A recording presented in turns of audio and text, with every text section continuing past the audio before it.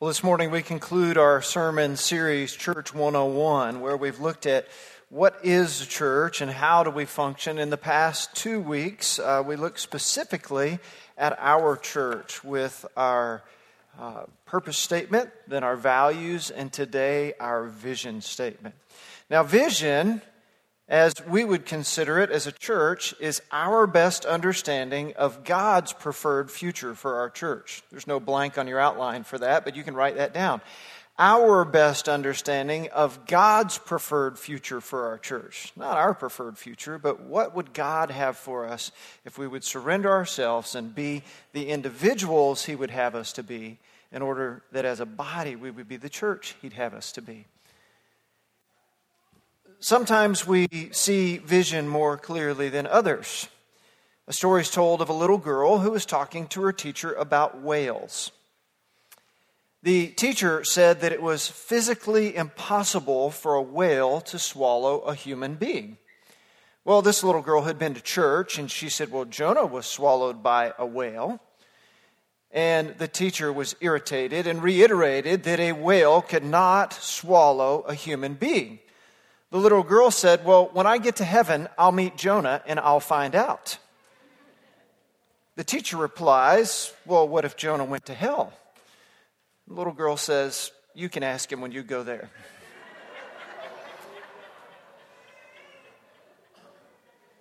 That little girl had a pretty clear vision for the future of where she was going to be and where her teacher were going to be, and they were not going to be in the same place.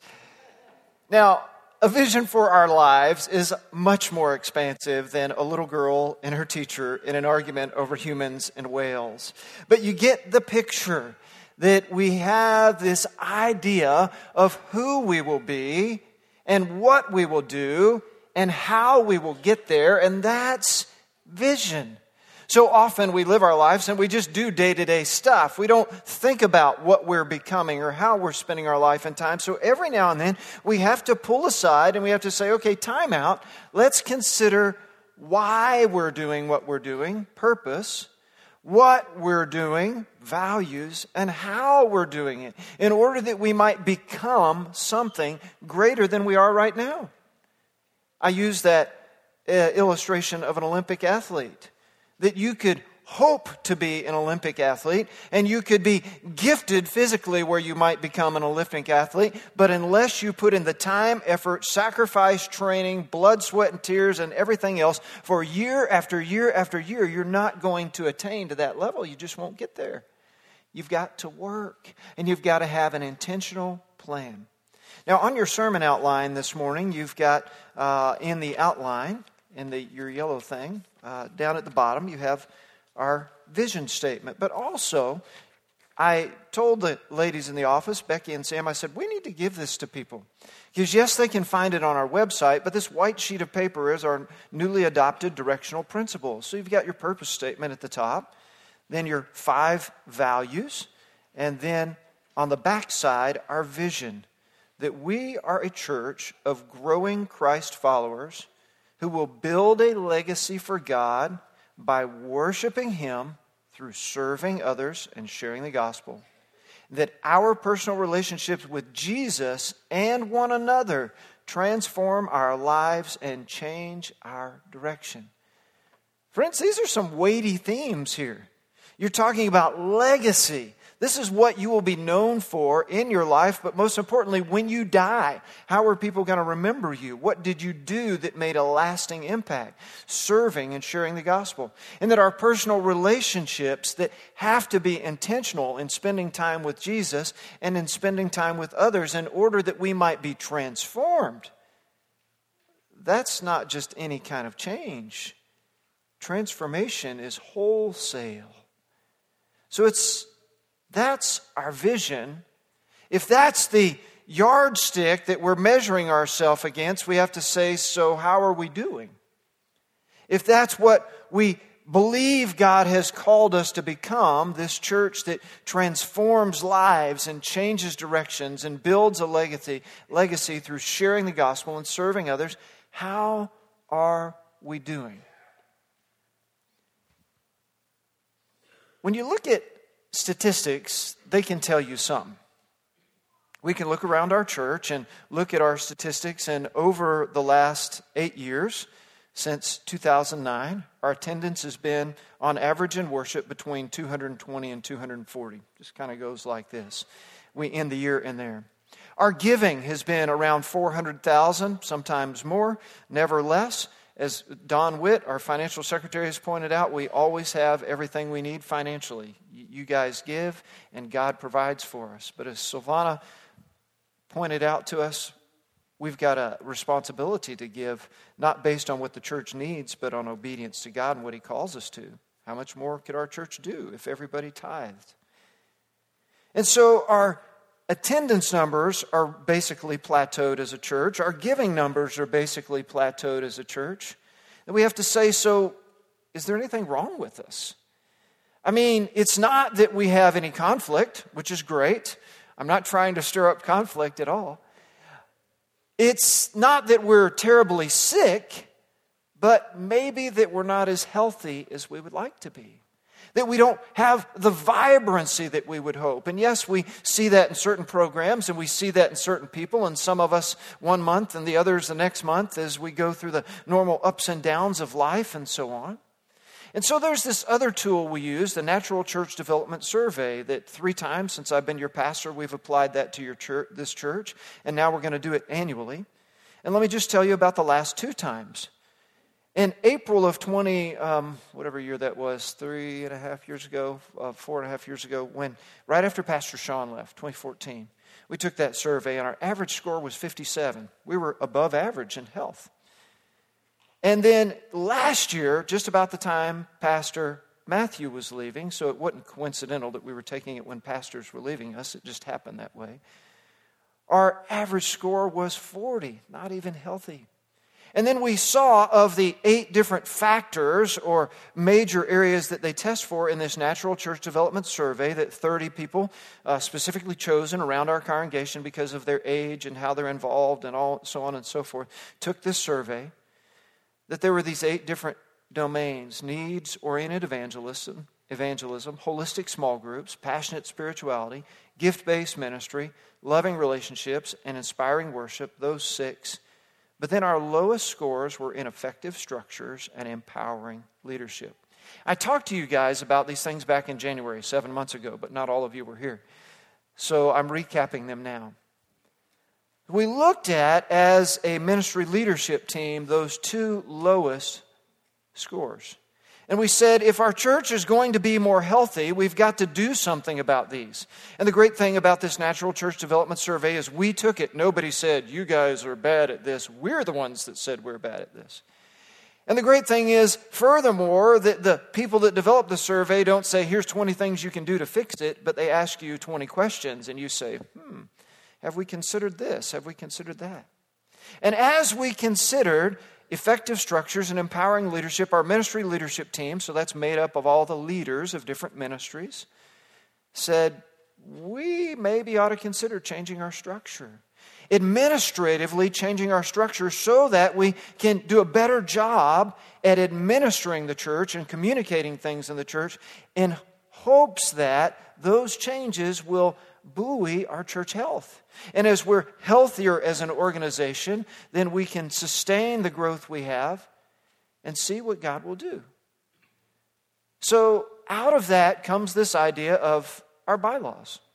And 2 weeks from today, we'll have a church family meeting in which all of us have the opportunity to vote on our proposed new bylaws.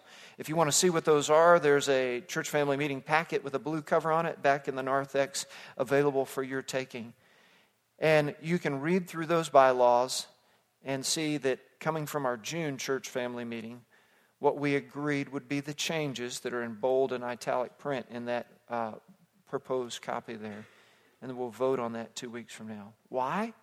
Because we've got to begin to do some things differently in order that we will be this church we see in the vision.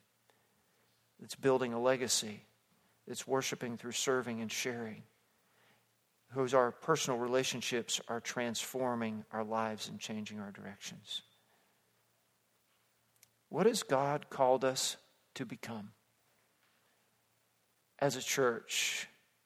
Or we might actually change that word and say, who has God called us to become? Let's look at our scripture memory verse for the month. This is the last Sunday of the month, and I hope that you all take these seriously and don't read them here, but you take time to memorize it, because this one is worthy of your memory. Let's stay it together.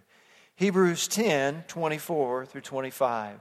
And let us consider how we may spur one another on toward love and good deeds.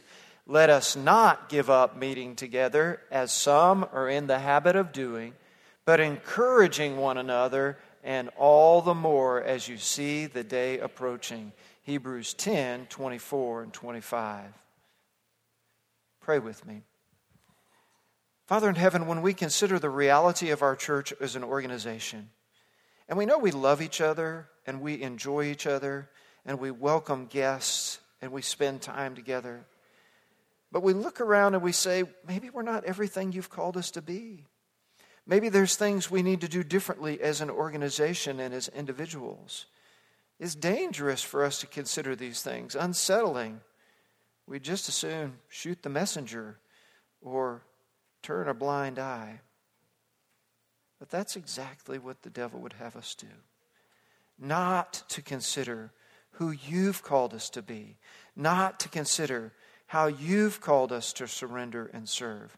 And not to consider our part in it, rather than looking at all the other people and saying, well, if this guy did that or that lady did that. God, would you speak to us today? Would we listen humbly today and surrender fully? We pray it in Jesus' name, and everybody said, amen. The first point on your outline, friends, is for us to consider our purpose. Now, that's on your white sheet there at the top. You know, our purpose is to grow Christ followers. If you look at our logo, it puts it in an active tense, growing Christ followers. That is our purpose. And 2 weeks ago, we talked about the me and the we. That we could identify myself as a noun, that I am a growing Christ follower. But then we could say our action is to grow Christ followers. So the me is who I am in Christ. The we is how I work to help others grow in Christ. So we considered those 2 weeks ago, and you could go back and listen to that sermon, and you see at the bottom of your sermon outlines, it says we're on iTunes, or you can go to our website and click the podcast link, and they're stored there as well. But your first question asks, what must I change to grow in Christ? What must I change to grow in Christ? I ask these questions and I put them in this handwriting font so that we can see this isn't about your neighbor, this is about you. This isn't us pointing fingers at somebody else saying, as I said in my prayer, that guy needs to do something different or that lady needs to do something different. Yes, there may be application elsewhere, but let's be honest with ourselves. What do we need to change to grow in Christ? So it begs the question, are you growing already? Can you say that today that you know more about Jesus and look more like Jesus, behave more like Jesus than you did a year ago? Are you at took one step forward, 2 steps back sort of thing? Healthy things grow. And if you're going to grow in Christ, what do you need to change? What is it that you need to turn off? What is it that you need to give up? Where do you need to spend your time, your energy, your passion differently? So your next question asks, how can I assist others to grow in Christ? How can I assist others? So it's the me and the we of our purpose. That I am a growing Christ follower and I am doing things to help others grow in Christ. You would say, well, I come to church, I participate in Sunday school, I serve in this ministry, I seek to encourage other Christ followers I know in my life and certainly my family. You're already doing good things to help people grow in Christ. So it may just be you need to say, okay, God, is there anything I need to do differently? Anything I need to fine-tune? There's some of us, because of our stage in life, because of our calling, because of our surrender to our calling, are more active in helping others grow in Christ than others. I mean, there are certain people around here that they have a full-time job doing one thing, but you look at how they spend their life outside their full-time job and you go, wow, where do they find all the time? Well, they've chosen to give their time to that based on their station in life and their calling. And maybe that needs to be you, that you would do things differently in order to help others grow. There's always needs for volunteers around here. And if you were to say, hey, Pastor, I don't know where to serve, my first question is going to be, have you taken a SHAPE survey? That we know your spiritual gifts, your hearts, your ability, your personality, your experience, the SHAPE, your shape. And then, when we look at that, we could say, where is it you might fit that you're not serving already? Or is it that you're in a place that's not the best fit for you? So, when we consider our purpose, second on your outline is considering our values. Considering our values. And so, you have them listed for you there on your white sheet. And you see on the front side of it, we've got Bible engagement, that we know you spending time in God's Word, listening to it and reading it is the number one factor that's going to change you to be more like Jesus. It's on the top of the list. That's a hallmark for our church. A worshipful lifestyle, number two, is knowing that it's not just what happens on Sunday morning, but how you live your life day to day, serving others, sharing the gospel with others. That's a worshipful lifestyle. This is just the icing on the cake right here, friends. Number three is intentional relationships. Very intentionally pointing out that you've got to take time to spend time with others in order that they might grow like Christ, and you would too. As iron sharpens iron, so one man sharpens the other. Number four on the backside is gifted service. All of us have been given unique talents, gifts, and abilities. How are we going to use them to serve God's kingdom? And the final one, gospel sharing. That we've got to share the gospel in word and in deed. But you can share it in deed all day long, but unless you give a actual verbal, here's how you get saved, and can I invite you to do that, you hadn't carried the ball the whole way over the goal line. So of those five values, Bible engagement, worshipful lifestyle, intentional relationships, gifted service, gospel sharing, which value is most natural for me? If you were just to look, those are our five church values, so they're not individual values to you. I understand that. But which of those is most natural for you? Which comes easiest for you? There's going to be a few of you that says, man, I just can't live without sharing the gospel. And maybe that might not have used to be you, but you've gotten involved in an obedience-based discipleship program like Mark Pomeroy or Bob Rung or others do, and you just share the gospel all the time, and it's crazy to see what God's doing in your life. There's some of you that relationships is it, man. If you can't be in relationship with other people, it's like you can't breathe, and you just live for spending time with others. Some, it's Bible engagement. We love to learn. We love to teach. We love to study. We can't keep our mouth quiet with what we learned from the Bible. What is it for you? Then your second question there is, how can God grow that value in me? That second question I'm basing off this idea that if maybe God's gifted you in that way, that you have a spiritual gift that means that value, that's a value for our church, is more natural for you. And therefore, God wants to grow and develop that gift in you, to make it stronger in you. And so that's the question where you have to say, okay, is this something God's called me to do, how I'm gifted? And if so, what do I need to do differently? If the value that feels most natural to me is worshipful lifestyle, how can I live my life more worshipfully? That I realize that everything I do is sacred unto God, and that I don't keep this little closet or this little living room in the home of my life and say, oh God, you can go anywhere but not there. But that I give everything to God. How can I do that as I consider my values?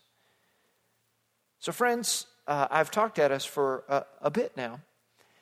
This sermon was going to be a little bit differently that way. 2 weeks from today, I'm excited we start a new expository sermon series where we're going to go through the Old Testament prophetic book of Zechariah, and we're going to learn about being God's people, and we'll go verse by verse, word by word for like 10 weeks. It'll be totally cool.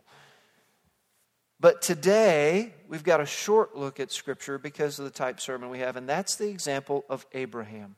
Now, if you're looking at your outline there and you go Genesis 12 through 25, what chapter, Pastor? I'm talking all chapters, okay? 13 chapters. So you're thinking, whoo, Pastor Aaron, I didn't pack a lunch. I'm not ready to hear an expository sermon on 13 chapters of Genesis. Breathe a sigh of relief. You're not gonna, okay? Look at the text of Hebrews 11. If you hadn't already, turn in your Bibles there to Hebrews 11, chapter 8 through 12. Hebrews 11, chapter 8 through 12 is less than the Cliff Notes version of Abraham's life. It's more like the thumbnail, okay? It's a quick sketch. It's like the tweets of Abraham's life. 140 characters or less of what happened in Abraham's life that is noteworthy to us. And I think there's a few things we can learn from Abraham's life. And I would attach one to each verse. And so somewhere on your outline there, you can just write, verse 8, then verse 9, and I'll give those to you. They're not going to be on your screen. You just going to have to write them down because you listen that well and you're that smart. Okay? Okay? All right, you guys, you're just going to have to write them down because you listen that well and you're that smart, all right? All right, let's see if you're awake. All right, let's read it. Hebrews 11, 8 through 12.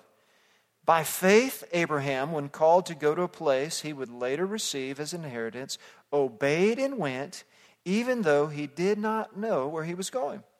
Verse 9, by faith he made his home in the promised land like a stranger in a foreign country. He lived in tents, as did Isaac and Jacob, who were heirs with him of the same promise. Verse 10, for he was looking forward to the city with foundations, whose architect and builder is God. Verse 11, by faith Abraham, even though he was past age and Sarah herself was barren, was enabled to become a father because he had considered him who made the promise. And verse 12, and so from this one man, and he as good as dead, came descendants as numerous as the stars in the sky and as countless as the sand of the seashore. Let's talk about what that means. Verse 8, by faith when he was called to go to a place he would later receive his inheritance, he obeyed and went. Verse 8 tells us about Abraham's faith. So just write down his faith. Verse 8, his faith. This is before the days of Google, before the days of the internet, before the days of the printing press where, you could say, hey, I'm going to go on vacation there. And you call them up on the telephone and, you get them to send you their vacation guide or something like that. This is before all that God called actually Abraham's father to begin the journey, but Abraham took it up and went from there. He went to a land he did not know. His faith. There's some of us, when we consider our purpose, our values, our vision, and where God's called us to go, God's called us to a land we don't know. It might be a church we don't know. We need to join the church. It might be a ministry we don't know. We got this feeling that we should do it, but we don't know how it's going to work out. That there's a future that God has for us that's greater than we can imagine, and it's by faith. So the first thing you write down there about verse 8 is faith. Verse 9 is his example. Verse 9 is his example. Look at what it says there. By faith he made his home in the promised land like a stranger in tents, as did Isaac and Jacob, who were heirs with him of the same promise. So Abraham not only went himself, but he took his family with him, and then they learned from him. They said, dude, if this is the life Dad is going to live, committed to God, then this is the one true God. We can see by Dad's faith and the way that God has blessed Dad. We got to do this too. And so on and so forth and so on. And in our lives, we see that example. One of the blessings of our church is that we are a church of families. I love when we have children in our worship service. And yes, they might make some noise, and Mom and Dad might have to take them out. But boys and girls hearing God's word, boys and girls singing with us, boys and girls sitting in the pews with their mom and dad. And it's even better when we have grandparents and great-grandparents. Can I get a wave from Barbara Bob over there? Barbara Bob. He couldn't hear me. That's a great grandpa sitting over there. And he's got 4 generations here. And if you're a great grandparent and you got kids here, forgive me that I didn't know. But it's neat to see that in one worship center, in one worship service on a Sunday morning. How cool is that? The example that is set following Abraham. Verse 10. I love verse 10. Verse 10 is his perspective. Write down his perspective. Why did Abraham go? Why did Abraham give up his comfortable life wherever he was lived and go off and live in tents and stuff? What was it? For he was looking forward to the city with foundations whose architect and builder is God. It's not talking about a city that he would live in physically. It's talking about heaven. He knew that his eternal address was more important than his temporal earthly address. So he was ready to go wherever God called him to go. Abraham was living, write this down, with an eternal perspective. An eternal perspective. An eternal perspective is living this life in light of the life to come. This life in light of the life to come. That because you see that there's something greater in heaven, your priorities in this life are different. And you choose to live differently today because you know what's coming tomorrow. Silvana's testimony about tithing summed that up for us. That because of God's command to tithe, and because that she knows that there's things that are more important than the way that she would spend that money, she has chosen to tithe for decades now, if I would imagine, right, Miss Silvana? And God has continued to bless her and our church through her and her leadership and example to us. And she's just one of you that supports our church through tithing of your time, your talents, and your treasures. His perspective made all the difference. And friends, for some of us, it's that perspective, an eternal perspective, a perspective of what we might be, of the legacy we might leave, that we need to drive us to change our life. Verse 11, by faith, Abraham, even though he was past his age and Sarah was barren, was enabled to become a father because God considered him faithful to the promise he had made. I would call that his promise. His promise. That God said, you're going to be this father of nations, and he gave him Isaac. And there's that whole story that's amazing, and you've got to read it. Go back to Genesis chapter 22. And that promise that Abraham received that had to have just floored him. Have you got spiritual markers in your life where you can look back and you can say, I needed God to show up here, and man, he did. I hope that you do. And if you haven't written a journal of those things, you need to do that today. I've told you that from this pulpit before. To consider how God has worked in your path, because that will help show you where he's leading you in your future as you put out your spiritual markers. Because look, verse 12, your fifth and final point about Abraham here is his impact. His impact. I'm going to read it from the Holman Christian Standard. It says it this way. Therefore, from one man, in fact, from one as good as dead, came offspring as numerous as the stars of heaven and as numerable as the grains of the sand of the seashore. He was a grandpa by our terms. He was a geezer. He was old. But God blessed him, and he had a son, and his wife, who was past that stage, bore that son for him. And it was amazing what God did for him as his child of promise that he would be. But his impact was because he believed God. I'm not going to quote it for you, but if you've got an electronic Bible and you can go read the Message translation of Hebrews 11:12. Be careful that you're going to snicker at the way that it writes it about how old Abraham was. What God did in the life of one faithful man founded a nation that we know today, the Jewish people, the political nation of Israel today. But through that nation, not Israel, the Jewish people, there's Jesus, the Savior of the entire world. So one day at a time, day after day, step after step, along the way, traveling as Abraham did, he became the father of a nation. Now, don't get, discouraged here and say, well, God's not going to use me to be the father or the mother of a nation or some great movement or some great organization. Well, with an attitude like that, he sure isn't. What has God called you to be? God's preferred vision, future for your life. What has God called you to be? Not what do you imagine you can be. So let's consider our vision in closing. We are a church of growing Christ followers who build a legacy that glorifies God. In John 15:8, Jesus says, "By this my Father is glorified, that you bear much fruit, and so prove you are my disciples." The way we live our lives that bears fruit and proves that we are His disciples, a legacy. And it goes on, "For by worshiping Him through serving others and sharing the gospel, we have got to live our life in such a way that we serve others and share the gospel to build a legacy."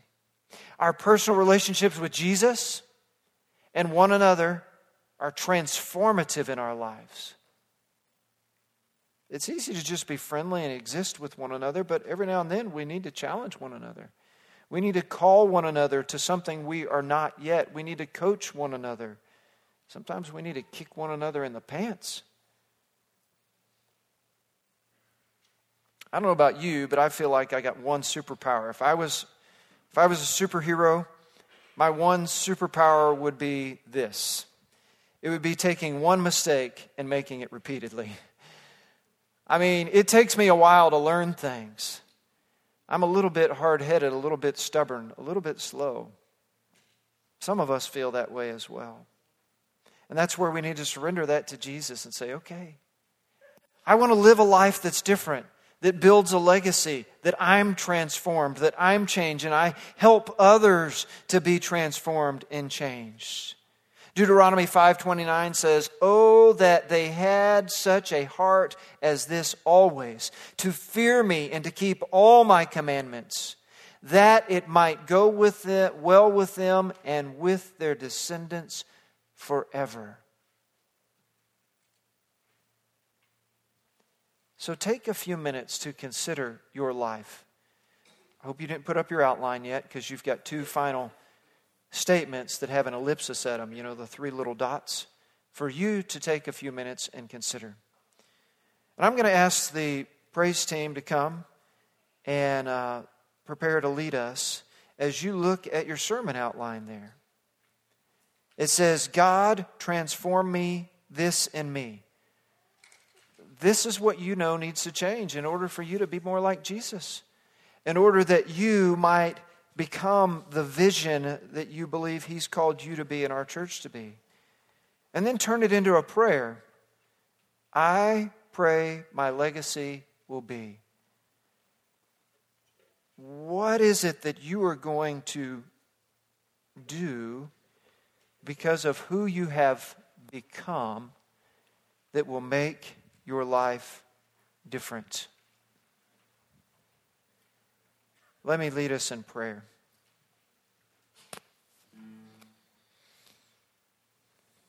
Father in heaven, we consider subject matter like this, and we have to admit it is a bit weighty and burdensome. It's easy just to ignore it and say, well, that was a stinky sermon.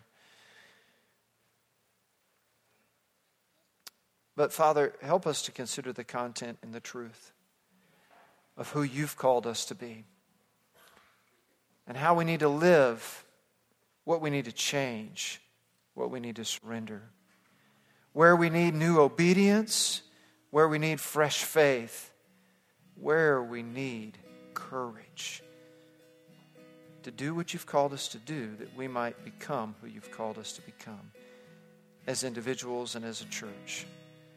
So, Father, this morning, if there's anybody here that needs to trust Jesus as their personal Savior and Lord, they know that they're a sinner and their sins have condemned them to hell.